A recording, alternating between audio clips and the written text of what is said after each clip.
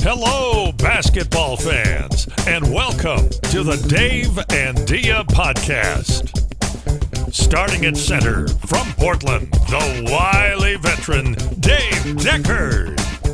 And at guard from Los Angeles, the patron saint of rainbows and unicorns, your podcast MVP, Dia Miller. That's right. Here we are again. But Dia, I want to thank Mark Mason for that wonderful intro, but how come you got to be the MVP? I've been waiting my whole life. I'm the Mike Conley of this podcast. I made it onto there, but somehow you got voted MVP, you Luka Doncic, you. I had nothing to do with this intro. It was a complete surprise to me. In fact, had you not said anything about it on the post that you made last time, I might have missed it completely. But man, that's just really, really cool. As someone who's a Blazer fan, that's just really, really cool. Also, I fully appreciate the fact that at the end I got to dunk. Oh yeah, that's Wheels. That's Brian Wheeler at the outro. If you haven't listened to it, listen to it. But yeah, Mark Mason, obviously, first of all, to hear your name called by the same guy who introduced, everybody, Sabonis and Steve Smith and, Damian Lillard. That's a little something. I'm a little verklempt. But Mark Mason is an incredible person.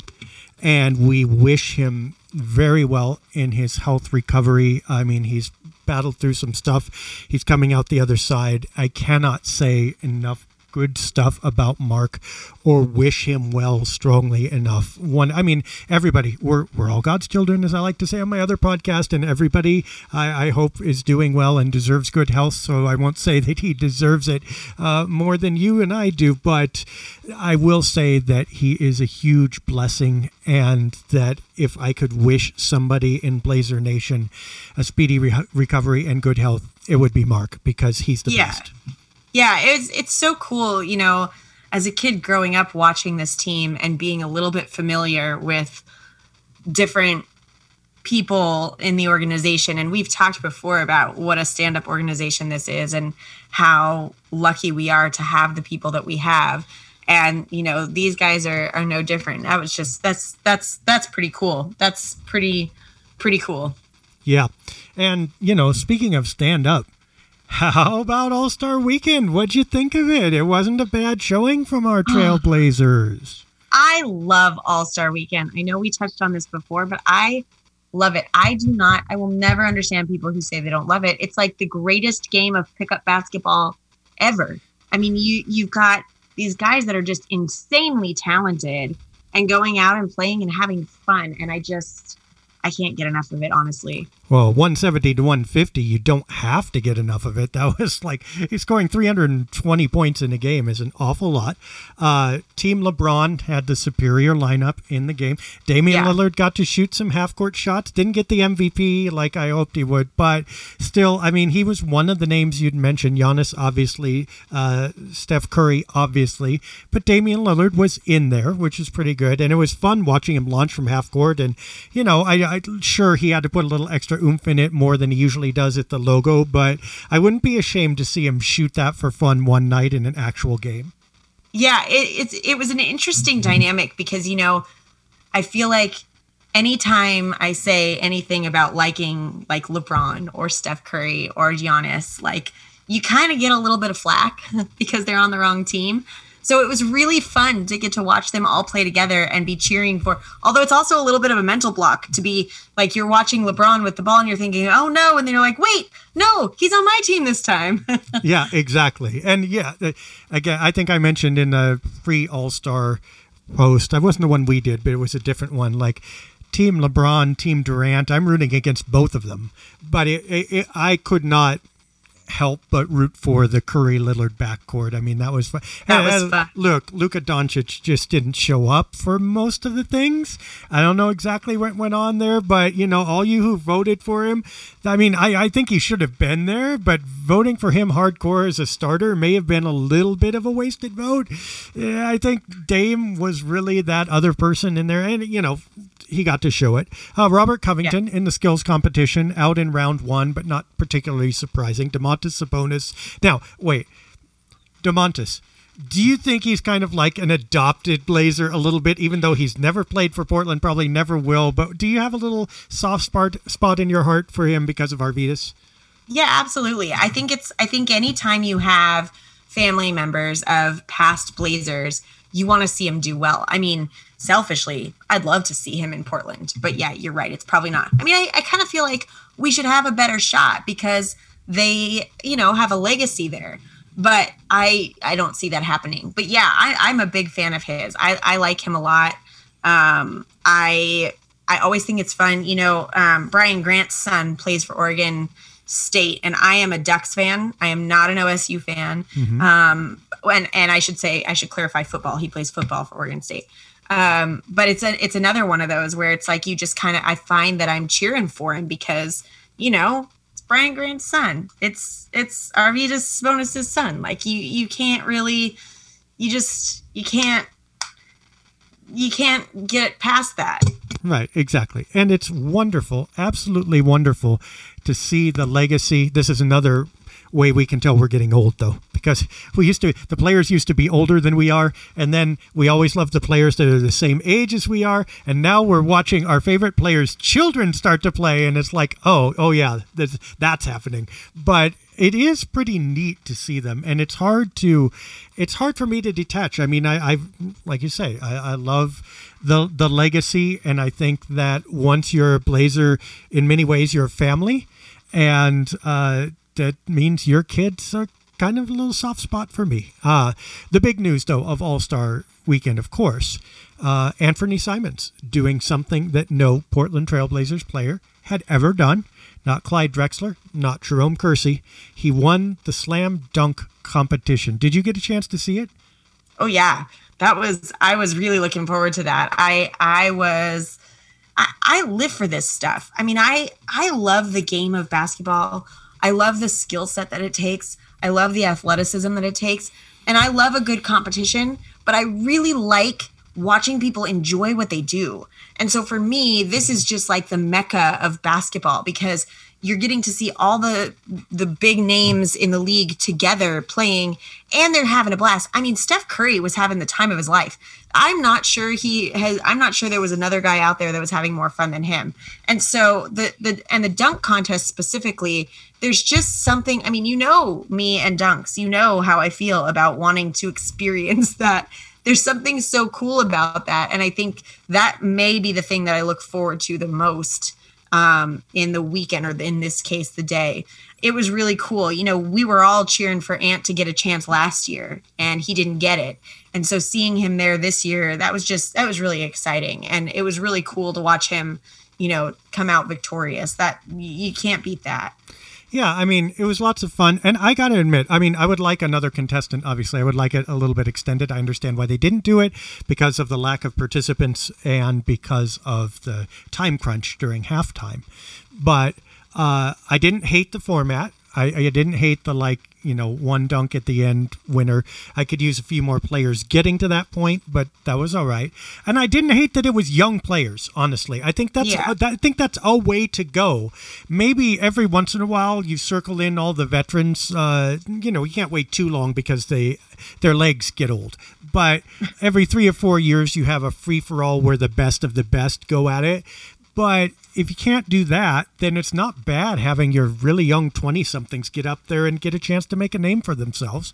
And I think Ant did kind of. I mean, we must be honest. This will probably go down as one of the less weighty dunk competitions. I mean, partially because of the format and partially because the dunks weren't that theatrical. I mean, they were good, but they didn't have a lot of mustard on them, especially not Simons's. I mean, he was pure. It was incredible that he went up. He caught that ball with the rim, the plastic holder on the rim, on the backboard rather. He got that ball with two hands and had room to spare as he threw it down. And that was amazing when you think about it. It just didn't look very authoritative. Yeah. And, his dunks they won't go down in the Hall of Fame, but I mean, he won it, and that's great. I love that style where it's not as proppy. It's not as, I just, show me the good dunks. Like, show me your skill. I don't necessarily want to see a whole show. I want to see what you can do. And so for me, I actually really loved it. I loved that I felt like they were, I mean, I know people there were some little things here and there, with Obi jumping over his dad and it was Julius Randle, right? That he jumped over? Mm-hmm. Yeah. I mean, that was cool. There's always someone who jumps over someone, but I just think those classic styled dunks, I'm a fan. I really like seeing that. And I thought it was cool how he did the throwback with the Raptors jersey. Mm-hmm. I thought that was a really cool idea, something you don't really see happen so much. The adding that little hoop. I've never seen anybody do that. That was different. Yeah. When you have a dunk competition year after year after year after year, there's only so many ways you can dunk a basketball. And so it starts to get a little bit repetitive, like jumping over people. That people are going to do that over and over again. That's always going to be a thing. And I think the way that he approached it and made it his own, that I really liked that. I thought it was really cool. I don't necessarily need a big production of a show. I just want to see somebody do something different and do something unique. And I think he did that. Yeah. You know what? A little more drama, a little more showmanship. So here's the thing. Here's what would have sealed it. They said if he kissed the rim and he didn't quite make it, and okay, fair enough. But you know how they had the arena guy come out and put up the little plastic hoop on his first jump, right? Yeah. Okay, you have the same arena guy come out with the ladder, simple and quick, climb up that ladder, disinfect the rim, and then, with a little spray bottle and wipe it down just for a second, right? And then it's like, oh, and then Ant puts on his mask or something like that, and it's like, oh no, he's doing the Vince Carter, he's going to kiss it, and then building up the drama, that would have been really sweet. But, I mean, as it was, he still won good enough. And I think he was walking tall in that environment. Now, he didn't look like, Michael Jordan level of swagger, but he wasn't ashamed to be there. He knew he should be there. But there was also, he was confident, but he was, what would we say? He looked like he belonged, but he still had that sense of Blazer coolness. You know what I mean? Just like, okay, I'm not going to, you're going to come to me and tell me I'm cool. I'm not going to shove it in your face. And I kind of like that. I think that's not a bad thing. I think that's Portland culture. And, he pulled it off well. So all in all, I thought it was pretty entertaining. No COVID cases among the people who actually played. Of course, Joel Embiid and Ben Simmons were held out for protocol, which was fine, but dodged that, and that was wonderful. So we say all is well that ends well and say good job. Yeah, I mean, it's shocking, honestly. I think we talked about this on the podcast, and there's been a lot of things that have swirled about it that, nobody really thought this was a great idea, but somehow they managed to pull it off. And I'll give Adam Silver credit. He's managed to do that throughout this whole time, where every time something would happen, and I know I would be a little hesitant, like, this is a bad idea, and then he'd pull it off, and he did it again. So, I still don't know that it was the smartest move, but you're right. They did it, and, nobody got COVID in the process, so we'll call it a success. Yeah, that's good. Hey, you know what? I actually got the chance to get my first vaccine this week. Yay! But, yeah, I'll tell you the story, though. The first vaccine, it's famous for, like, hurting your arm. So here's Dave's day. Here's Dummy Dave. Okay, goes and gets my vaccine. Yay! And then forgets to drink caffeine all day. So I have a headache anyway from caffeine withdrawal. And it was arm day on the workout. So it's just like, this was like, yay. All in all, a successful day. A successful day, except for my poor arm, which was like basically fell off, and I was really angry about it. But no, that was great. So I hope everybody that out would be there, a terrible side effect. Let's not say that your arm fell off. Yeah, exactly. Everybody out there gets a chance to do that, and so hopefully I'm looking forward to a season next year where, knock on wood, we won't have to worry about this so much. But yeah, so far, I mean, canceled games aside, so far okay, and we'll keep our fingers crossed. What else is on the docket here? All-Star Weekend was the big thing. What's coming up here? Well, did we talk about Robert Covington? Yeah, a little bit. We mentioned him. I mean, I thought he was fine. I didn't expect him to win it necessarily. Like we said, Domantas Sabonis has that thing on lock. So I think it merits just the mention that, you know, one of the things that they were talking a lot about and honoring at the All-Star game was the historically Black college and university, the HBCU. Mm-hmm. And Robert Covington is currently the only NBA player who came from an HBCU, if I am not mistaken. Is that correct? I think that's correct. I am not sure. But I'm 99% sure that's correct. But it was really cool to see him honor that and you know, wear his college jersey. I thought that was really cool. And giving out scholarships and things like that. It was just a really cool nod to that. I thought that was well done and really, really a good thing. Exactly. And why it's taken us so long to get to this point. It's one of those things that makes you go, duh, why can't we have a celebration of the history and the culture that is wrapped together inextricably with the NBA. And I loved that. It was wonderful to see it.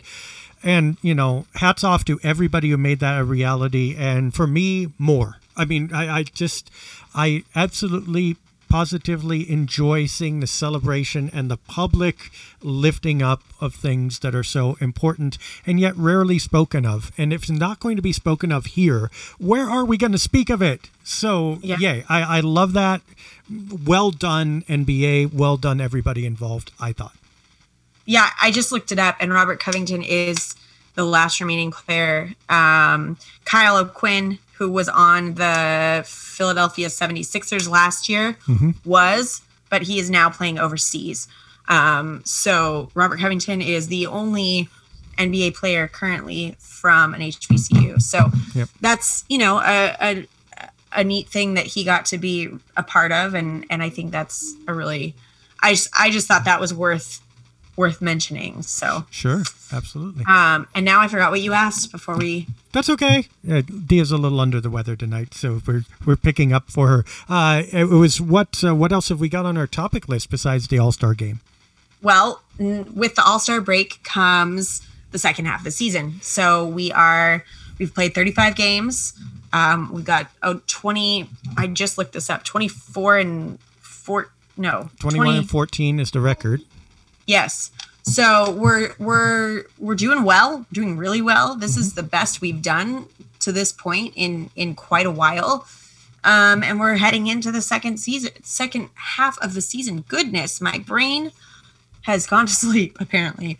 We're heading into the second half of the season and we're in a good spot. You know, we're solidly in the running. Yeah, fifth place. I mean, right there in fourth and fifth place. Yeah, the asterisk there is when you look up strength of schedule. We talked about this a little bit last week, and I looked it up, and I shouldn't have. The Blazers actually have the fourth toughest schedule in the league remaining.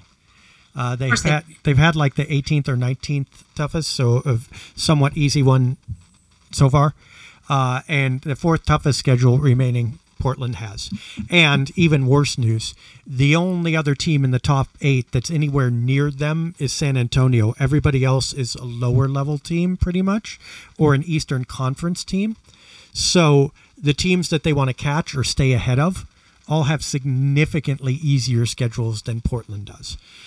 So there is reason to be a little nervous about this, and it's going to get, like Lord of the Rings, the second half is going to get a lot tougher. But look, they've got CJ coming back. They've got Nurkic coming back. So they should get something of a boost. But the caveat there is they're going to need it, because I don't foresee, already we were seeing some slippage heading into the All-Star break, I think with fatigue and other teams being able to shut them down a little bit. I don't think they get through the rest of the year very successfully playing 8 people, especially if 2 of their stars are out. So CJ and Nurk can't hurry back quick enough, and we are going to hope that they're in top form very, very soon after, because this is going to be tough. Yeah. I mean, I'm not one to shy away from tough. I think we'll be fine. I think it's been real exciting to watch them win game after game after game after game. That's a fun thing. And it may not be quite that smooth sailing going forward, but I definitely think that, the Blazers tend to do well coming off the All-Star break. And I think that they're motivated. They're excited. I think that getting CJ and Nurk back is going to be huge. We've maintained the spot that we've maintained with 3 of our key players injured. So the fact that even though the schedule hasn't been as difficult, we also have had a broken down, battered team playing. We've had a lot of young guys. We've had a lot of inexperience that has had to step up and fill in. And they've done it. They've done it well. We've managed to maintain a good record. So I think that going into the second half and getting CJ and Nurk back is going to make a big difference. And I think we're going to see this continue. I think they're fired up. CJ, before he got hurt, was having a record year. He was just killing it. And I think that combined with, if hopefully whatever Nurkic was going through and whatever was the struggle for him before he got hurt, hopefully we'll see that disappear and he'll come back his solid, strong Nurk self. And if CJ comes back doing as well as he did before he got injured, and Nurk comes back doing as well as we know he can, I think we're sitting in a pretty good position, Dave. Well, Nurk is still the variable. I mean, CJ will do what CJ does, but I think the defense gets slightly worse when he comes back, and it's already pretty bad, so I guess you could say, who cares? But I think Trent and Simons have done a more than adequate job in filling in at that position. I think Enes Kanter has done as well as can be expected at center, too. I mean, my goodness, where would the Blazers be without him? Yeah. At the same time, Nurk is the only player with a prayer of upping the defense and changing the game dramatically. Again, crediting CJ's scoring, but the Blazers can get scoring. Nurkic is the guy who has the chance to make them a significantly better team, and they need him. We'll reiterate the same thing we'll say at the second half as we said at the start of the first half. Without Nurkic, they are not the same team. Without Nurkic, they are not anywhere close to a real contender, I think. And that doesn't just mean Nurkic suited up. That means Nurkic playing defense, active, hustling, being the spry, amazing version that he really turned into a couple years ago and showed occasional flashes of this year, but never really put it together. Hopefully this break has done him good, and the Blazers need him. I think we're going to see that from Nurk. I think there's got to be something to be said for the fact that there's some excitement that's happening amongst the players. To be in this position is a good place to be. I think that there's some momentum that's been built. They're coming off of this first half having done well, and I think there's excitement. I think there's momentum, and I think if anything is going to be telling of how well Nurk will do, I'm really hoping that's it. I'm really hoping that he'll play to that momentum and he'll play to that excitement, and we'll see what we're used to from him. That's the greatest hope right now. The other hope, of course, is that the trade deadline is upcoming, and we promised we'd talk about this. It's the third week of March here, just a couple weeks. And Portland does have some assets to make moves with. They have Rodney Hood. That's the obvious one. And the reason he's obvious is he's on an expiring contract. They're almost certainly not going to re-sign him because they can't afford all the rest of their players to bring back, let alone him. He has a salary of $10 million, which is a nice middle number that can facilitate a lot of different trades. So expect to see Rodney Hood's name out there. They also have future draft picks. They can't trade away 2022, I believe, but they could 2023 or 2024. So they have those available. They also have young players. I mean, they have Nasir Little. They have Anthony Simons. And depending on whether or not they plan to keep him, they have Gary Trent. And I don't think Gary Trent's value is negligible at this point. I think that the big question for them is one we discussed a few weeks ago. Is the future McCollum or is the future Trent and Simons? And if the future is McCollum, they almost certainly will not match whatever offer Gary Trent Jr. gets on the restricted free agent market this summer, unless it's a terrible lowball offer, and I don't anticipate he'll get that, and I don't see why he'd sign one. So at best, they would have him for probably one more year if he just signed a qualifying offer and then became an unrestricted free agent, but that's highly unlikely. They would probably lose him this summer, and if they're going to keep CJ, it would be better for them to trade him now and get some value for him, if possible, than to just see him walk in June.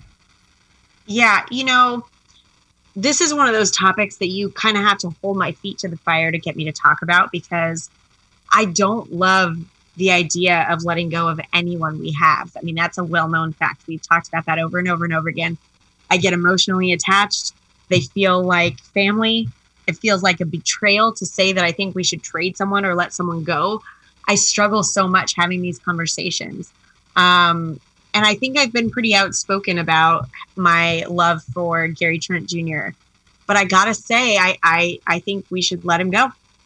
And here's my thinking on that, and it's changed, it's shifted, because I did not used to think this. This is kind of an adjustment for me. I don't think CJ's going anywhere, and I don't think that we could get a return on him. Who are we going to trade him for that we are going to get his value with? I mean, we've talked about that before. That's a tough place to be. Certainly not going to happen in February. It's not going to happen in the trade deadline. No. Unless there's a way out there move like DeMontis Sabonis or something like that. But, yeah, but I don't think CJ's going anywhere. I don't think, him and Dame constructed their contracts in such a way to stay together, if possible. They want to be together. They want to play together. CJ wants to be in Portland. He's made that very clear. Here's my thing. I love Gary Trent Jr. I think he's a huge asset to us. He's proven that time and time again. I think we need his defensive skills. That's been something, again, that's proven to be an asset for us. That being said, I don't think Gary is set on being in Portland. Now, I think he likes the guys here. I think he likes, he seems to get along with everybody. He seems to be a good teammate. But I do not think he's someone who is, ride or die, I want to be a Portland Trailblazer. I think Gary is someone who is probably going to go where he gets the best contract, where he's going to get good playing time, where they can kind of build a team around him. I don't think he's someone who's going to want to stay in Portland and play a supporting role. That being said, I mean, I could be wrong, but to me, we probably are not going to be able to keep both CJ and Gary. And so to me, looking at the situation and looking at what we've got and what our options are, I would say keep CJ and try to use Gary to get some kind of something before we just lose his contract, because that's probably what's going to happen. Yeah, I mean, you can't keep both of them, I think, just for playing time. I mean, CJ is not going to play 25 minutes a game. I mean, that's just never going to happen. And you wouldn't get the same player if you did. That's not why you're paying him that money. So he's going to play 34, 36 minutes a game. That doesn't leave much for Gary Trent. And Anthony Simons, as we said before, probably a shooting guard as well, or certainly a scoring guard. So look, what room do you have? Yes, it's an embarrassment of riches, but when you literally cannot play both of them, somebody's going to waste. And those players are too good to do that. And Gary Trent, by the way, Jr., is not in a position where he can happily take, we'll take 15 minutes a game, it's fine. He's building his career. He's not a veteran joining the Nets on the other end of his career just trying to win a ring. So, yeah, I think that's correct. If the Blazers could get value for CJ, I would have no problem moving him with all due respect, and this is what I've always said, that he is a great player. That's why he's so valuable. That's why he has the potential to pull something on the trade market. But I agree with you, they're never going to get one-to-one production. But if they could get a really good forward for him, either a really good forward in assets or a really great forward, if they could get Domantas Sabonis for him, I'd take that. I'm not sure that's possible. I'm not sure Miles Turner would qualify in my mind. I'd have to think about that harder. But if they could get someone like that in that area, I'd be okay with it. I just don't think that's going to happen. And if that's not going to happen, you got to either trade Trent or more likely bundle him with Hood or something like that to facilitate a trade for someone somewhere. Yeah.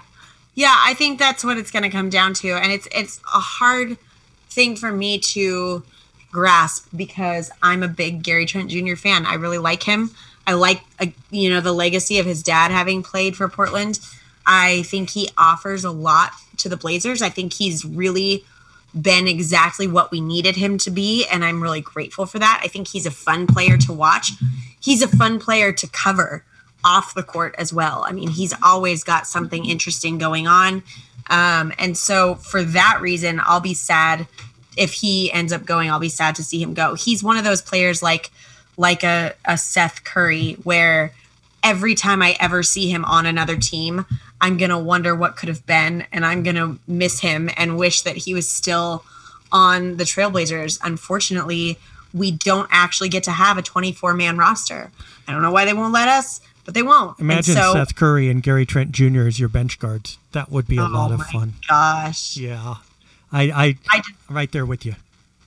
Yeah. So it's one of those things where I'm learning that I have to be able to put aside my own feelings a little bit and just be willing to look at it from the perspective of, what makes the most sense and wish them well on their way. And I think Gary Trent Jr. would be perfectly fine going somewhere else. I don't think he's somebody who's emotionally attached to Portland the way that, like, for instance, CJ probably is.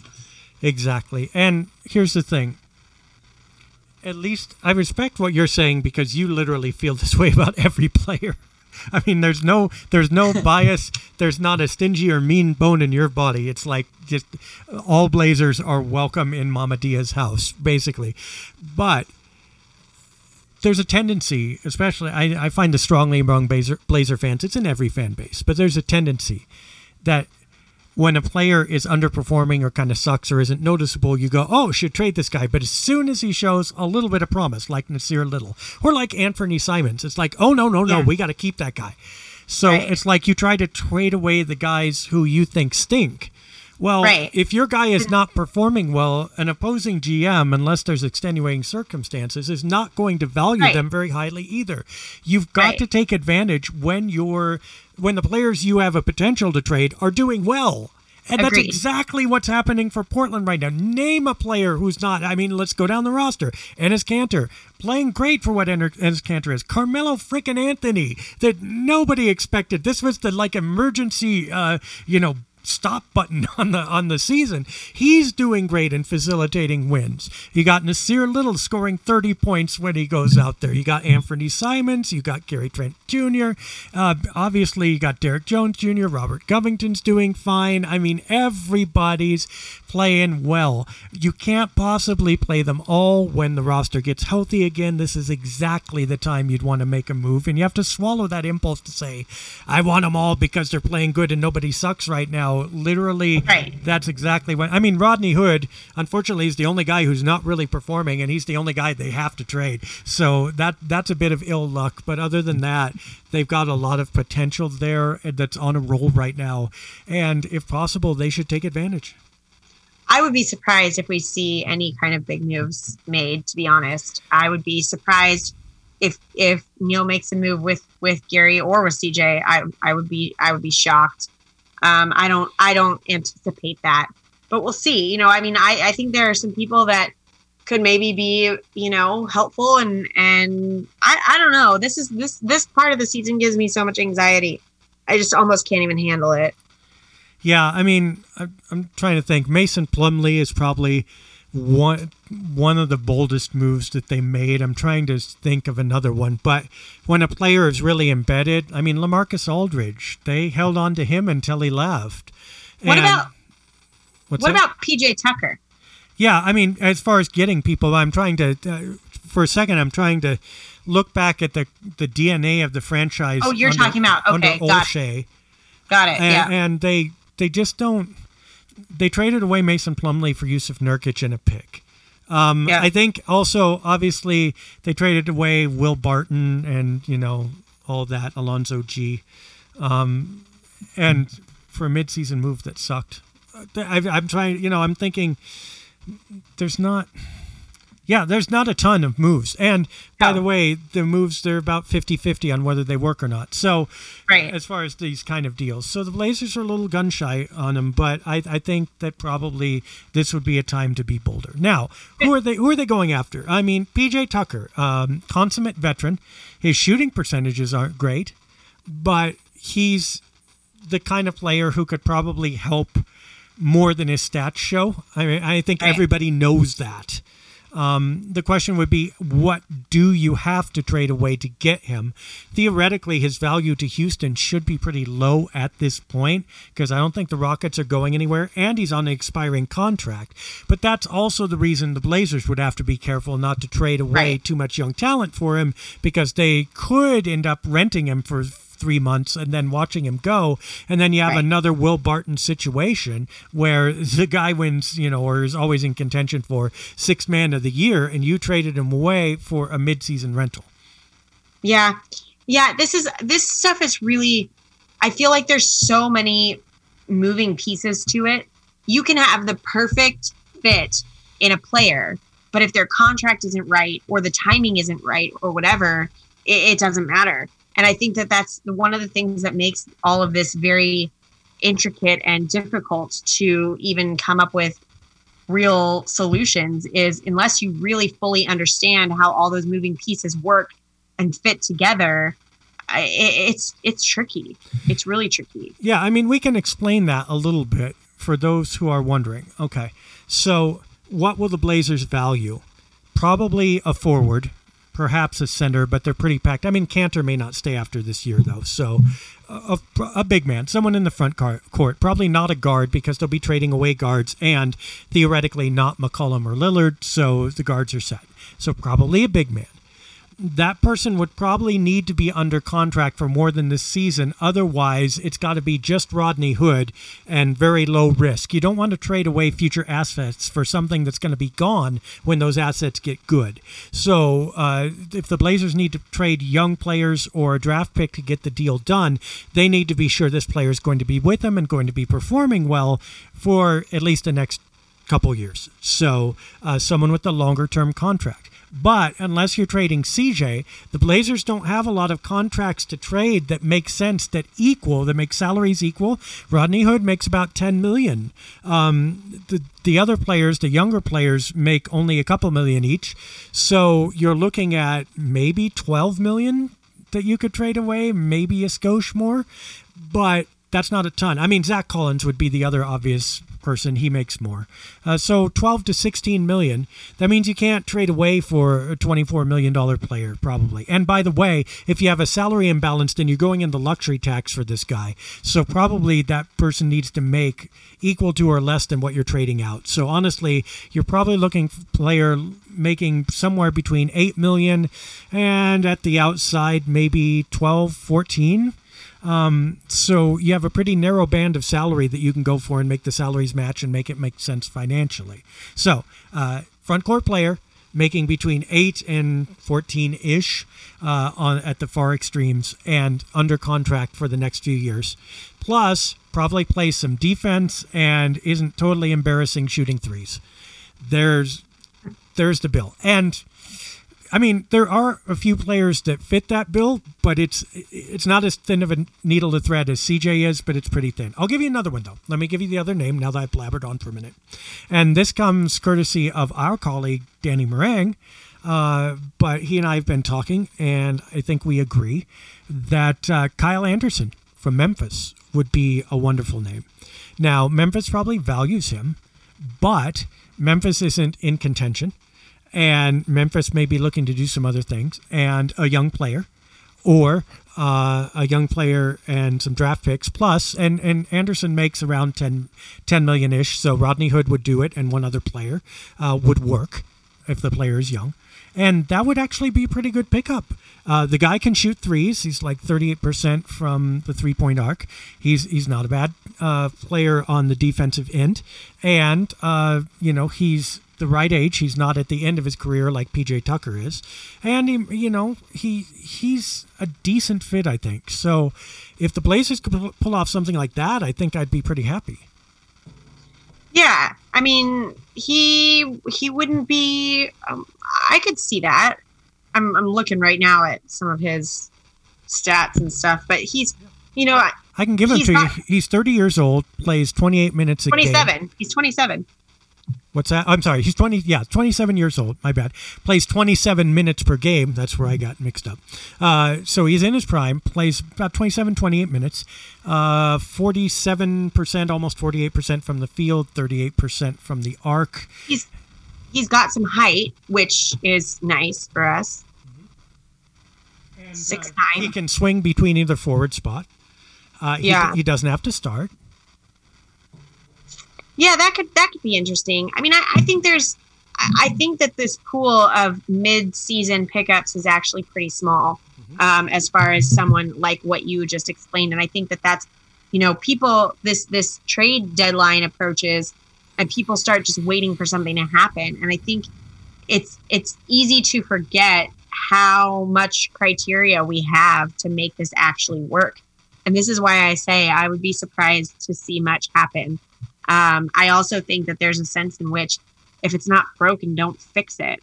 And we're not totally falling apart. And so there's a sense in which when you start moving guys around, what if it doesn't work? What we have is working-ish. I mean, we're staying in the running. So and I'm not saying this is what I think, I'm just saying this is something to consider. But you throw a wrench in that, and what if it doesn't work? There's something to be said for that. I don't know. I think it's one of those things that's just a lot more complicated than just saying, well, we want this guy and going after him. Perhaps. But I mean, it depends on your definition of working.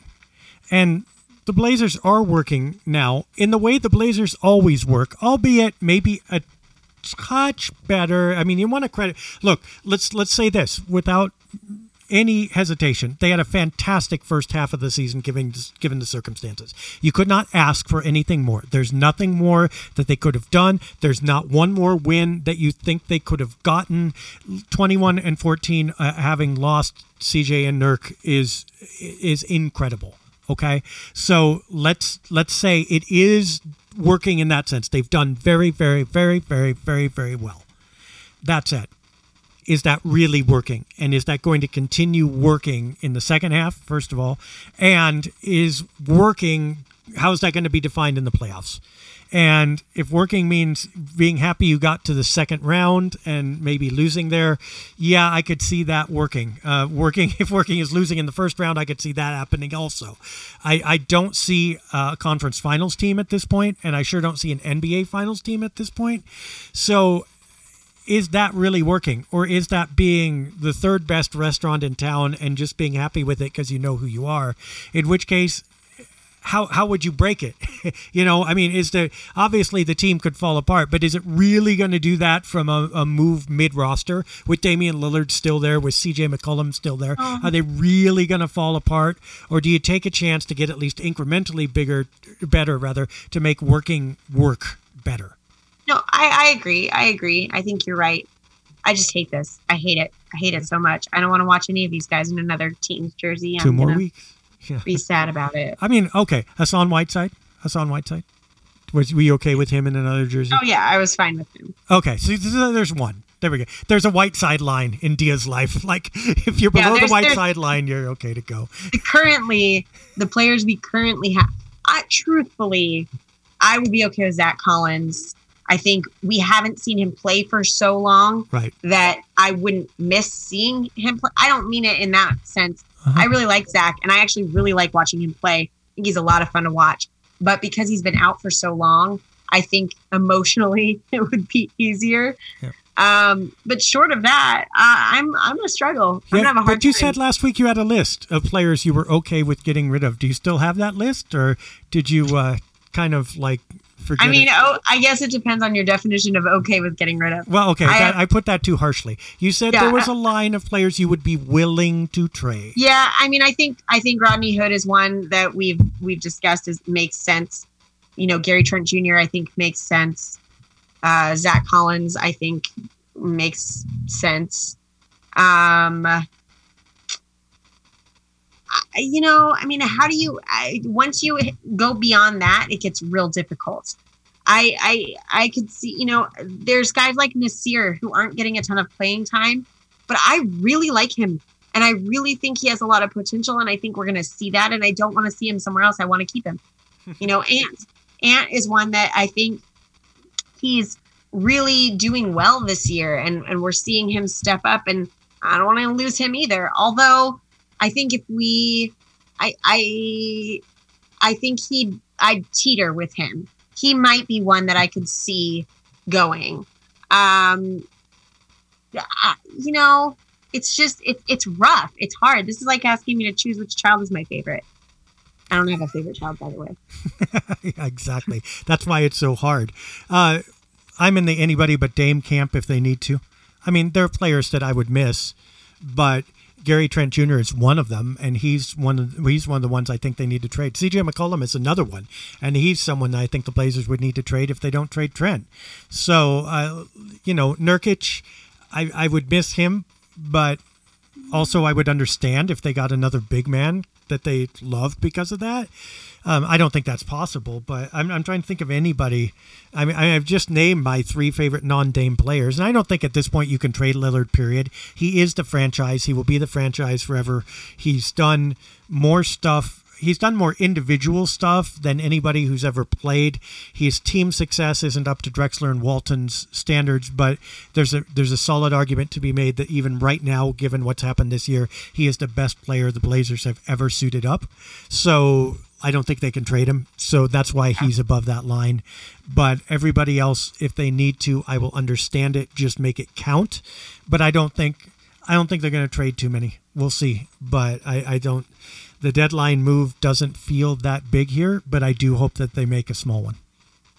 Yeah, I'm just going to be glad when it's over. This is torture. Yep. This is difficult. Well, let's get you out of the torture. We actually have, to wrap up here, nobody knows this, but we have a special guest. A wonderful special guest. What our first guest ever on the podcast, and destined to be one of the greatest. Do you want to introduce our guest, Dia? Sure, I will. I have talked about her on this podcast a few times before, and in our writing that we've done. Her name is Julissabel, and she is my 8-year-old daughter.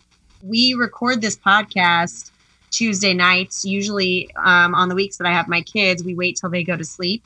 But this one was still awake this week. So she's been sitting here watching and listening to this podcast. And she is a Blazer fan herself. I've talked about that multiple times. And she's a Blazers expert. We'll fire some questions at her. Are you ready, Julissabel? Yeah. All right. Step in real close. Lean into your mom so we can hear you on the microphone. And so, let's see. Who's your favorite Blazer right now? Damian Lillard. Damian Lillard. I told you she was an expert. Yeah. And is he your favorite Blazer ever as well? Yeah. Okay. How often do you get to watch the Blazers play? Pretty often? Whenever I'm here with Mommy. Okay, that's awesome. She likes to stay up. She'll beg and plead to stay up, huh? Oh man, we should have had my son Derek on this same thing. Would you rather watch the Trailblazers or have a bedtime story? Watch the Trailblazers. Of course. So, what's the most exciting thing for you about watching the Blazers, do you think? Do you ever get excited? When they win. When they win. See? My now, girl. boom, Dia, boom, right there. Rainbows, unicorns, and victories. That's right. Exactly. Are you happy with how much they've won this year? Yeah. Yeah. Do you like anybody besides Damian Lillard really well? No. No? Yeah, one person. That's good. So she's on the anybody but Dame. See? Jalisabel and I think She's on your exactly side. alike. That's right. She's a genius. Okay. So I've got the most important question of all. Our friend, Danny Meringue, says that out of, let's see, they've played 35 games, right? And there are 72 in the season. So that means 37 left. Out of 37 left, the Blazers are only going to win 18 games. Now, the highest number that you can say is 37 because that's the number of games they have left. How many of the 37 games that they have left do you think the Blazers will win? Do you think it's 18 or more than 18? More than 18. Pick a number between 18 and 37 that you think the Blazers are really going to win for the rest of the year. They have 37 games left. How many of them will they win? 25. Okay, so we're going to see who's closer. I don't know if you can hear this, Danny, but it's you versus the 8-year-old, and we're going to see who's closer. And the winner will get a nice prize. I don't know what that is. Some kind of Reese's Peanut Butter Cups or something like that, okay? So 25 wins for Jalisabel, 18 wins for Danny. We're going to see where they end up, okay? Anything else you want to tell all the Blazer fans out there, Jalisabel? No. No? I would just like to go on record as saying she's more realistic than half of the Blazer fans out there that I've heard talking. Yeah, that's true. And for sure me, because I probably would have said 30. Well, yeah, I can tell you've got a future podcaster sitting there. Well, thank you, Jalisabel. We appreciate you being on, and we'll have you on again sometime. We'll wait a few weeks or something, and we'll see who is closer in the end, you or Danny. Okay. Okay? Could you say boo, Danny? Ooh, Danny. Yeah, see? Take that, Meringue. Very good. All right. Well, anything else, Dia, that we need to cover? No, I think that was it. I mean, it's, we're kind of in this little lull here before we get everything started back up. And here we go. Next week we'll have more games to talk about. All right. Well, then for the incomparable Dia Miller, the amazing Jalisabel, I am Dave Deckard, and we are going to see you again next week. We hope that you enjoy the games resuming tonight and for the whole second half of the season. And as always, go Blazers. A Hater season opening down the lane, moves towards the hoop, but then Dia comes out of nowhere to swat the shot attempt away, saying, "Get that weak stuff out of here." Dave scoops up the loose ball. Now it's a fast break the other way with Dia. She's flying down the court. Dave sends her an alley-oop. She jams it. Boom, shakalaka. The crowd is on its feet saluting Dia. I tell you, if she isn't the Rookie of the Year, they really ought to just stop giving the award. What a talent.